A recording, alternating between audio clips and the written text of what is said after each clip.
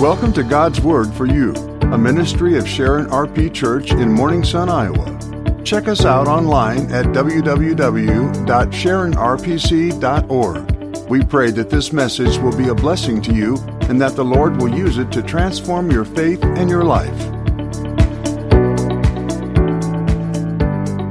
Mark chapter 4. And this morning we'll be reading verses 1 through 34. Mark chapter 4, verses 1 through 34. If you're using your pew Bibles, you'll be able to find that on page 885. Mark chapter 4. And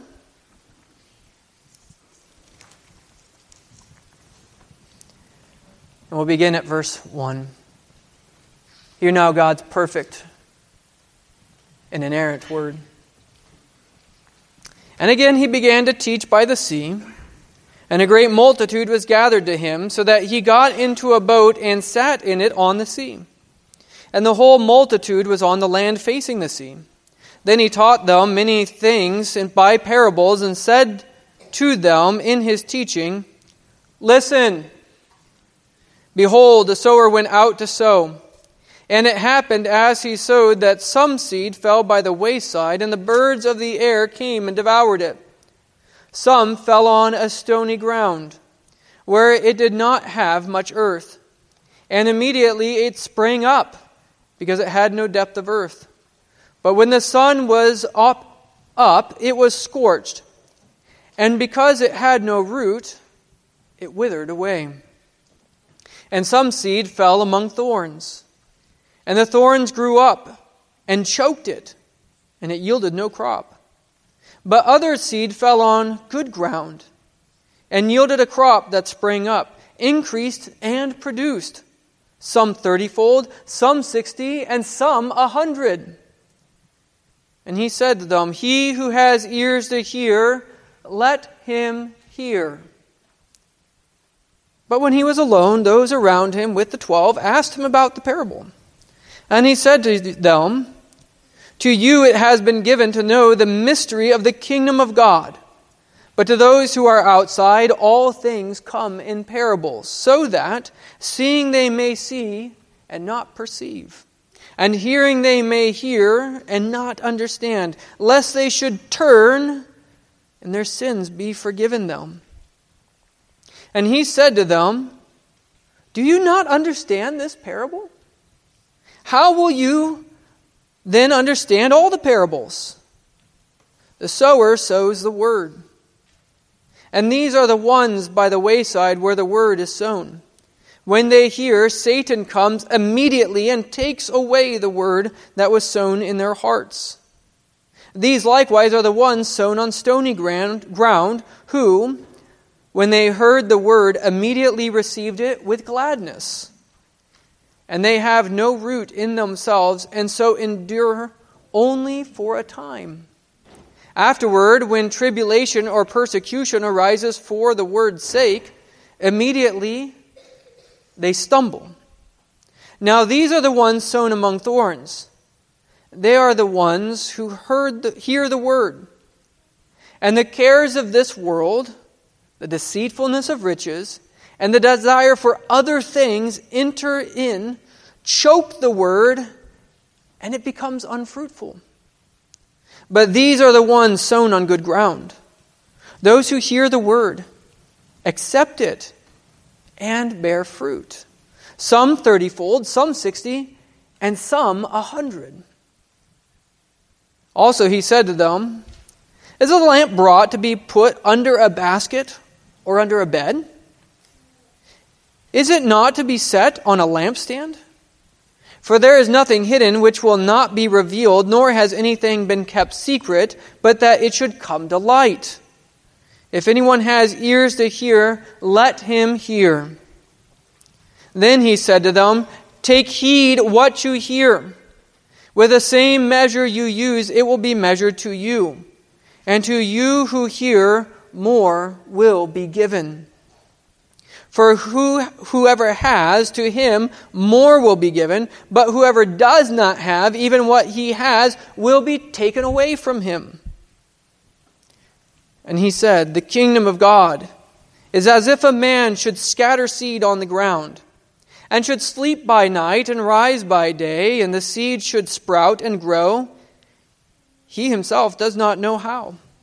For the earth yields crops by itself, first the blade, then the head, after that the full grain in the head. But when the grain ripens, immediately he puts in the sickle, because the harvest has come." Then he said, "To what shall we liken the kingdom of God? Or with what parable shall we picture it? It is like a mustard seed, which, when it is sown on the ground, is smaller than all the seeds on the earth. But when it is sown, it grows up and becomes greater than all the herbs, and shoots out large branches, so that the birds of the air may nest under its shade." And with many such parables he spoke the word to them, as they were able to hear it. But without a parable he did not speak to them. And when they were alone, he explained all things to his disciples. Thus ends this portion of the reading of God's word. Once again, brothers and sisters, the grass withers and the flower fades, but the word of our God is going to endure forever. Let's pray. Father, we thank you for your word. We plead with you now for your Holy Spirit. Father, we pray that the words might be living and active, as you have promised they are, sharper than any two-edged sword. Lord, please do the work of a surgeon doing heart surgery in our heart this morning, Lord, that we might know you and walk in your ways. In Jesus' name, amen. Well, as we've been working through the book of Mark, we've come to this kind of key reality, that a question: why are so many people responding to Jesus in different ways? Right? If Jesus is the Messiah, if Jesus is the promised Christ, if Jesus is the Savior of the world, why are people responding to him so differently? Well, I think Jesus is teaching us in this different set of parables here how we're to understand these different responses to him. See, Jesus' kingdom started small and with obscure beginnings, but they wouldn't remain that way.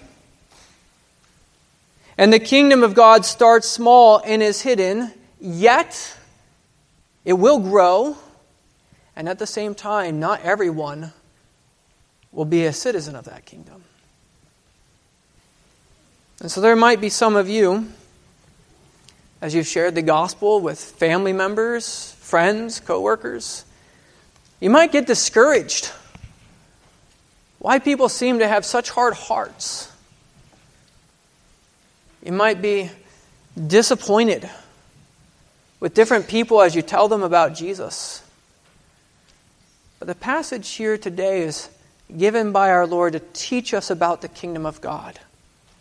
And that we who have the Spirit in us ought to have faith that the kingdom is growing and that the day of harvest is coming. Have faith, brothers and sisters, that the kingdom is growing and the day of harvest is coming. So first, let's look at the first parable. We're not going to go through all that first parable in verses 1 through 20. We did that last week. But as the sower went out and he was spreading his seed across the different types of soil along the wayside and on the stony ground and even in the area that had weeds, we see that Jesus speaks to the crowd in this parable. And then when he's all by himself and the disciples and those who are with him come to him, they say, "Can you explain that to us?" And I want to bring your eyes to verses 10 through 12, what Jesus explains to them there. Jesus has a veiled revelation, and he's making this clear to his disciples. But when he was alone, those around him with the 12 asked him about the parable, and he said to them, "To you it has been given to know what? The mystery of the kingdom of God. This secret that God had veiled in the past that they would now come to know. But to those who are outside, all things come in parables, so that seeing they may see and not perceive, and hearing they may hear and not understand, lest they should turn and their sins be forgiven them. See, Jesus is telling us this reality that there's going to be a bunch of mixed hearers in every crowd he speaks to. Because he's speaking to everyone outside being outside of his followers, outside of his disciples, all those who are outside. He speaks to them in parables with almost like there's a veil over what he's teaching. Why? Because they ought to be able to grasp enough of the truth, but they're not actually invited inside. Seeing they may see and not perceive, hearing they may hear and not understand, lest they turn and their sins be forgiven them. But don't we kind of have a natural reaction against that? Hold on, the message of Jesus is for everyone. What do you mean it's a veiled message? What do you mean that Jesus isn't opening this up far and wide for everyone to believe? Well, behind that feeling that we have is actually a presupposition in our own hearts, this attitude we have in ourselves that everyone deserves the gospel. But the reality is, none of us do. If Jesus chooses to veil the gospel from certain people, that's the king's choice. Because for him to proclaim good news is for him to proclaim it to the people he chooses. It's his kingdom. It's his people. And so he's going to teach his disciples clearly. But to those who are on the outside, he speaks to them in parables. Often we think of parables as this idea of like these are cute illustrative stories that kind of explain the truth to us. But Jesus is saying, no, I'm teaching in parables largely because they're more like paradoxes. Often they're like allegories. Often they're comparisons and similes. And it's purposely meant to give people just enough truth so they're accountable on the judgment day. But they don't actually have a heart to love me. And so we ought to be praying.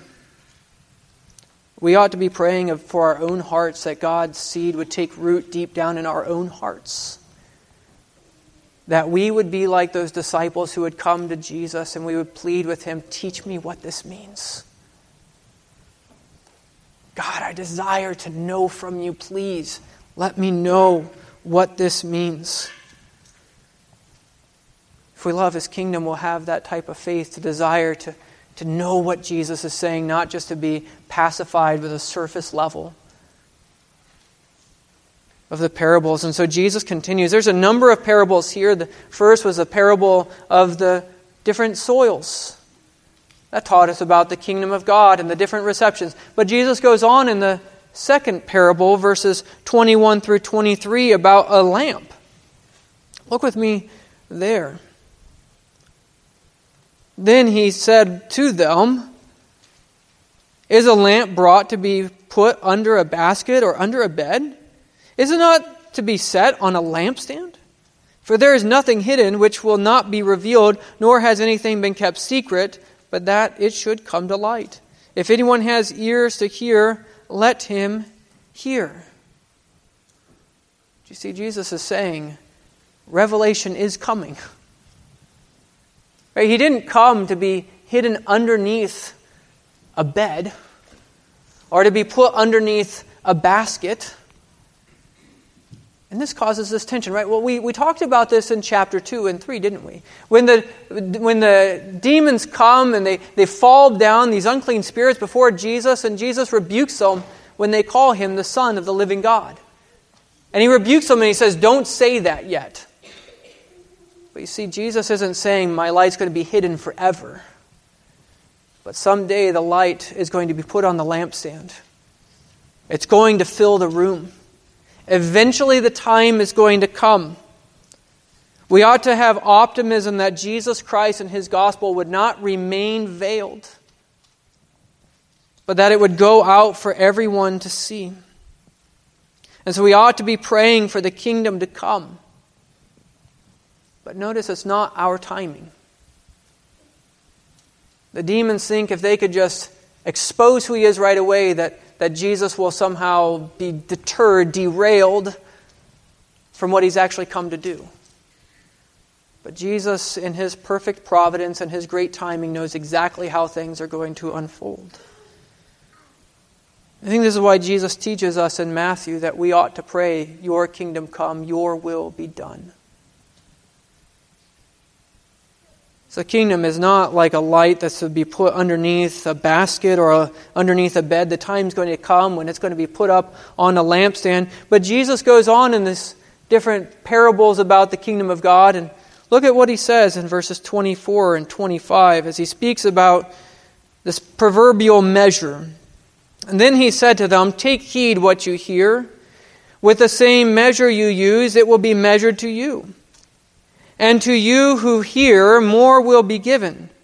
For whoever has, to him more will be given. But whoever does not have, even what he has will be taken from him.'"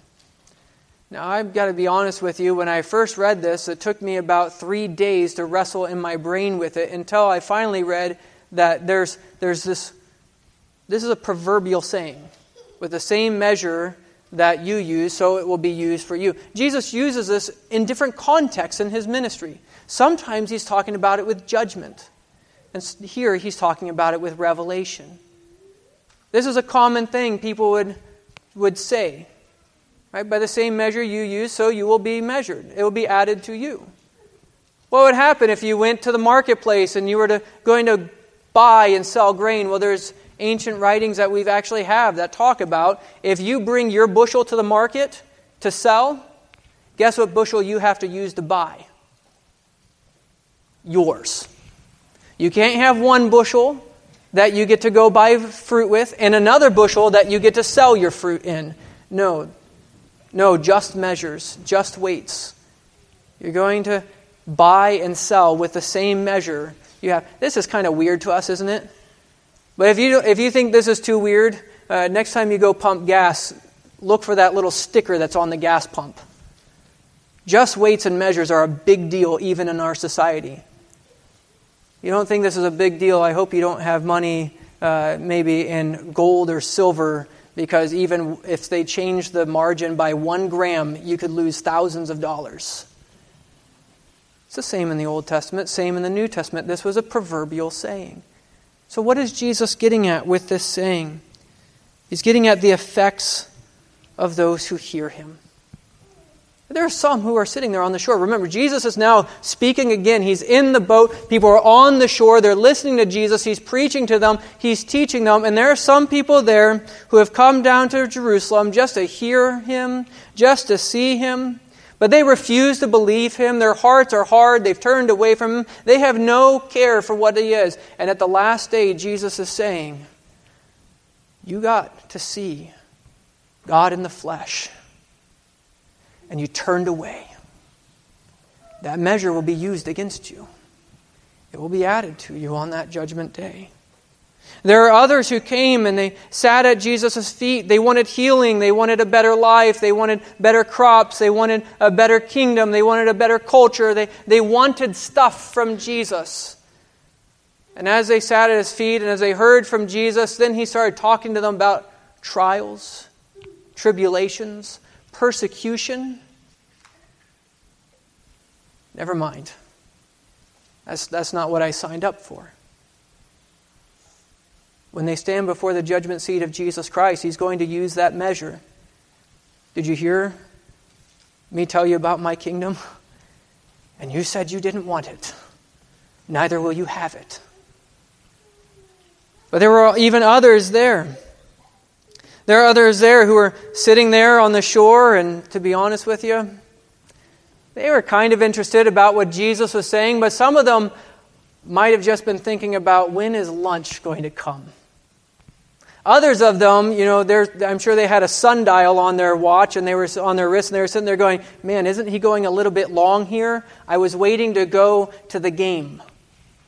Others of them as they were sitting here, listening to Jesus speak the words of eternal life, were more concerned about their contracts with their cousin Amos and Judah later that they needed to sign about. They were more worried about what was going on in their lives and what could get them more money, more things that were crowding in. And as they were hearing Jesus speak, yeah, they heard auditory sounds, but it wasn't getting into their souls. What is Jesus saying in this parable? By the same measure you were given, it's going to be added to you. You wanted your busyness, you wanted your money, you wanted the preoccupations and cares of your life. That's what you will get, but you will also get the judgment that comes from not caring about me or my kingdom. But then there are others who are there. There are others there that heard with interest. There are others there that found the pearl of great price. There are others there who heard about the kingdom of God and a king of righteousness. They knew one who had come before them now and could cast out unclean spirits, who could tell them of everything they'd ever done. And they wanted to sit at his feet. They wanted to be part of his kingdom. They knew their sinfulness and they were turning from it unto righteousness. Brothers and sisters, this is a picture of the gospel. Could you imagine what it's going to be like when you enter into your eternal rest in Christ? We ask in our membership vows, do you look forward to that great day when you're going to give your answer before Jesus with joy? When he says to you, well done, good and faithful servant, enter into my rest. Right? This is the grace of God that he's pouring out upon Christians. He's saying, if you have understood this revelation, if you have received my word that I've been sowing in your hearts, and you are holding on to it when the harvest comes, and your heart is judged. Brothers and sisters, there's more in heaven that awaits us for eternity than we could ever sing about. Pray for your own soul. Pray for the souls of others that they might believe. Pray that God would change hearts and that people might, though unworthy, come before him and be filled up with good measure. Our God judges with equity, and he's building his kingdom. Jesus moves on as he's teaching us about his kingdom, and here it hits home. He gives us two different ag similes, two surprising ways in which the nature of God plays out. Look with me at the fourth parable, verses 26 through 29. And the kingdom of God is as if a man should scatter seed on the ground, and should sleep by night and rise by day, and the seed should sprout and grow. He himself does not know how. For the earth yields crops by itself, first the blade, then the head, after that, then the full grain in the head. But when the grain ripens, immediately he puts in the sickle, because the harvest has come. The kingdom of God has come. What an apt time to pick up this parable, isn't it, in God's providence?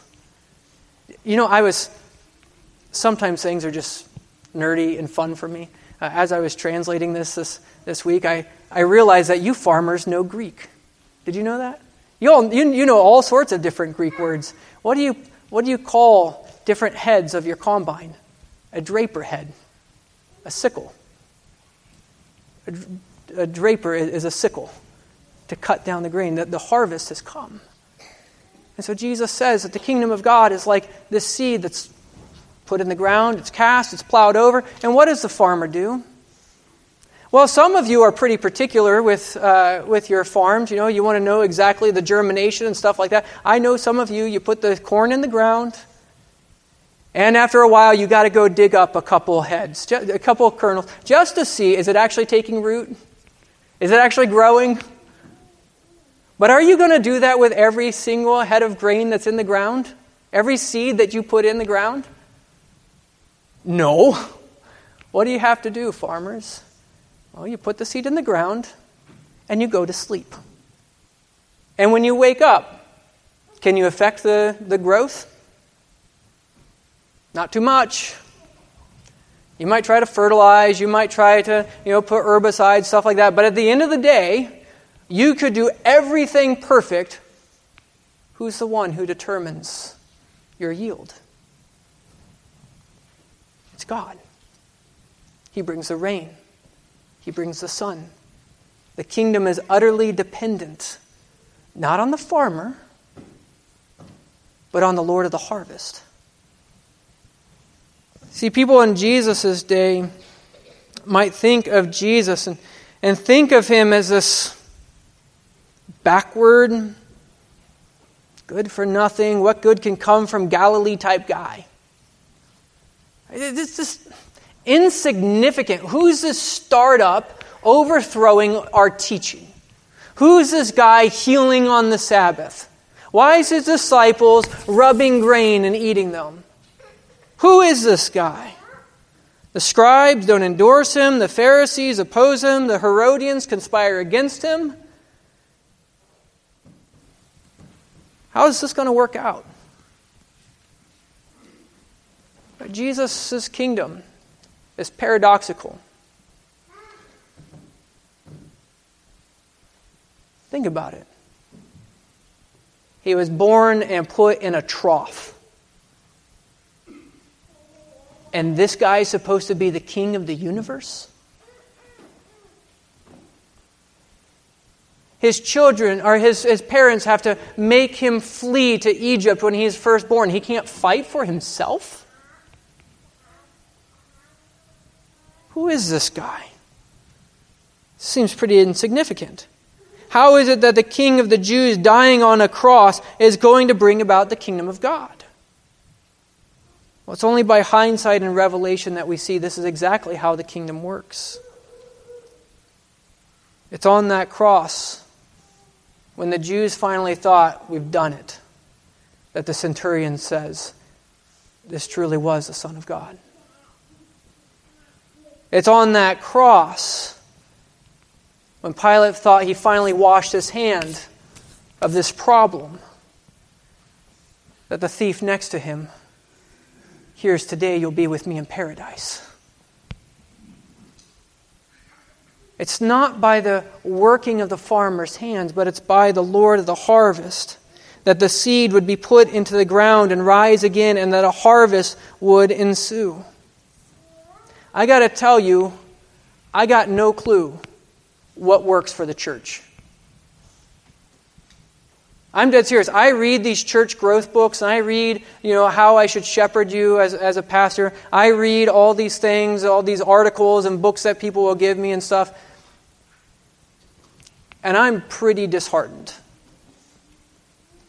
Because most of the church, I'm going to be honest with you, most of the church treats it as if we got to go and put in all these implementations, all these different things, and you know what? It's just going to be like magic. People are going to believe the gospel, the church is going to be filled, lives are going to be changed, everything's going to be wonderful. But I'm telling you, as I go out and do evangelism, community members whose faces go dark, Muslim guy who doesn't want to change, Jehovah's Witnesses who tell me this isn't worth our time, Mormons who stop talking. What do? I don't know how to grow the church. I don't know how to grow the kingdom. And as I was wrestling with this in my own heart, I was thinking about this, I got one of the sweetest emails I'd ever received. I'm just going to read you one line from this email. It was so good. I never let Olivia read my emails. Most of it's just junk, but especially if it's one of you and you have something that you need to tell me, and I'm not going to tell Olivia, but some of you tell me things that are hard, and thank you for telling me that. Every once in a while, somebody sends me an email that's worth reading to all of you. This person wrote, and they said, I want to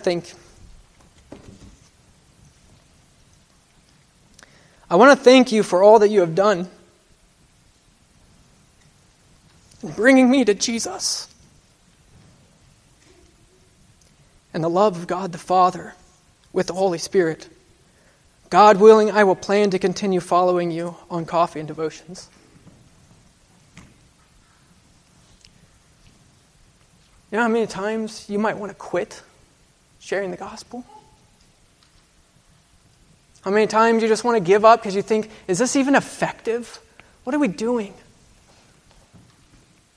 The elders wonder about this when we do things like Gratia Church. Can't tell you how many interesting people walked in the door in Burlington for Gratia Church and heard the gospel and turned away. Were we a failure? Or do you just sow the seed, go to sleep, wake up, and trust the Lord of the harvest? Don't be discouraged. When you see the failures and the unfaithfulness of the Western church, Jesus' kingdom is still growing. Don't be discouraged when you see that somehow you think your evangelistic efforts or your desire to share the gospel with your friends, your children, your neighbors goes unheard. Jesus is still building his kingdom. The day of the harvest will come. And this is what Jesus points at in the last parable, parable number 5. Look with me at verses 30 through 32. Then he said, "To what shall we liken the kingdom of God? Or with what parable shall we picture it? It is like a mustard seed, which when it is sown on the ground, it is smaller than all the seeds on earth. But when it is sown, it grows up and becomes greater than all herbs, and shoots out large branches, so the birds of the air may nest under its shade." Man, a mustard seed is small. I had fun researching this a little bit. The type of mustard seed he's most likely talking to here, it takes 700 of these seeds to equal 1 gram. And this one little tiny seed you put into the ground can become so tall that 2 men standing shoulder on shoulder aren't that large. And it's so large that birds actually fly into it and make their nests. Now I got to tell you, I've planted carrots before. And they're about that small, the seeds. And they only grow about that tall if the rabbits don't eat them or the deer don't get to them. Jesus says the kingdom of God is like that tiny mustard seed that's planted in the ground. And somehow, unexplainably, it becomes this giant bush overwhelming the garden. Now, I got to tell you, this is just proverbial wisdom here. If you're going to plant a mustard plant, it's kind of like planting watermelon or something. Don't plant anything else near it. Because it's going to take over everything. It's going to grow huge. And Jesus says that's what the kingdom's like. See, the Pharisees might hate me. The scribes might want to kill me. The people might turn their deaf ear towards me. But the kingdom of God is still going to come. The branches of the kingdom are going to grow so thick, so far out, that the nations will come and find shelter in its branches. This is why we sang Psalm 27 or Psalm 67. All the nations will come and bow to Jesus Christ. No one on that lake shore in Galilee, hearing those words, ever in their wildest imaginations thought of you. Let's put this into some historical perspective here. 2,000 years ago, they didn't even know America existed. They didn't know South America and North America were even continents. And yet Jesus is saying the gospel is going to spread out to the ends of the earth. From east to west, north to south. Jesus' kingdom is going to grow and the nations are going to come to him. The gospel is going to balloon and people are going to believe in him. This is happening today. This morning, people sent gospel tracts and Bibles by balloon over the demarcation line into North Korea.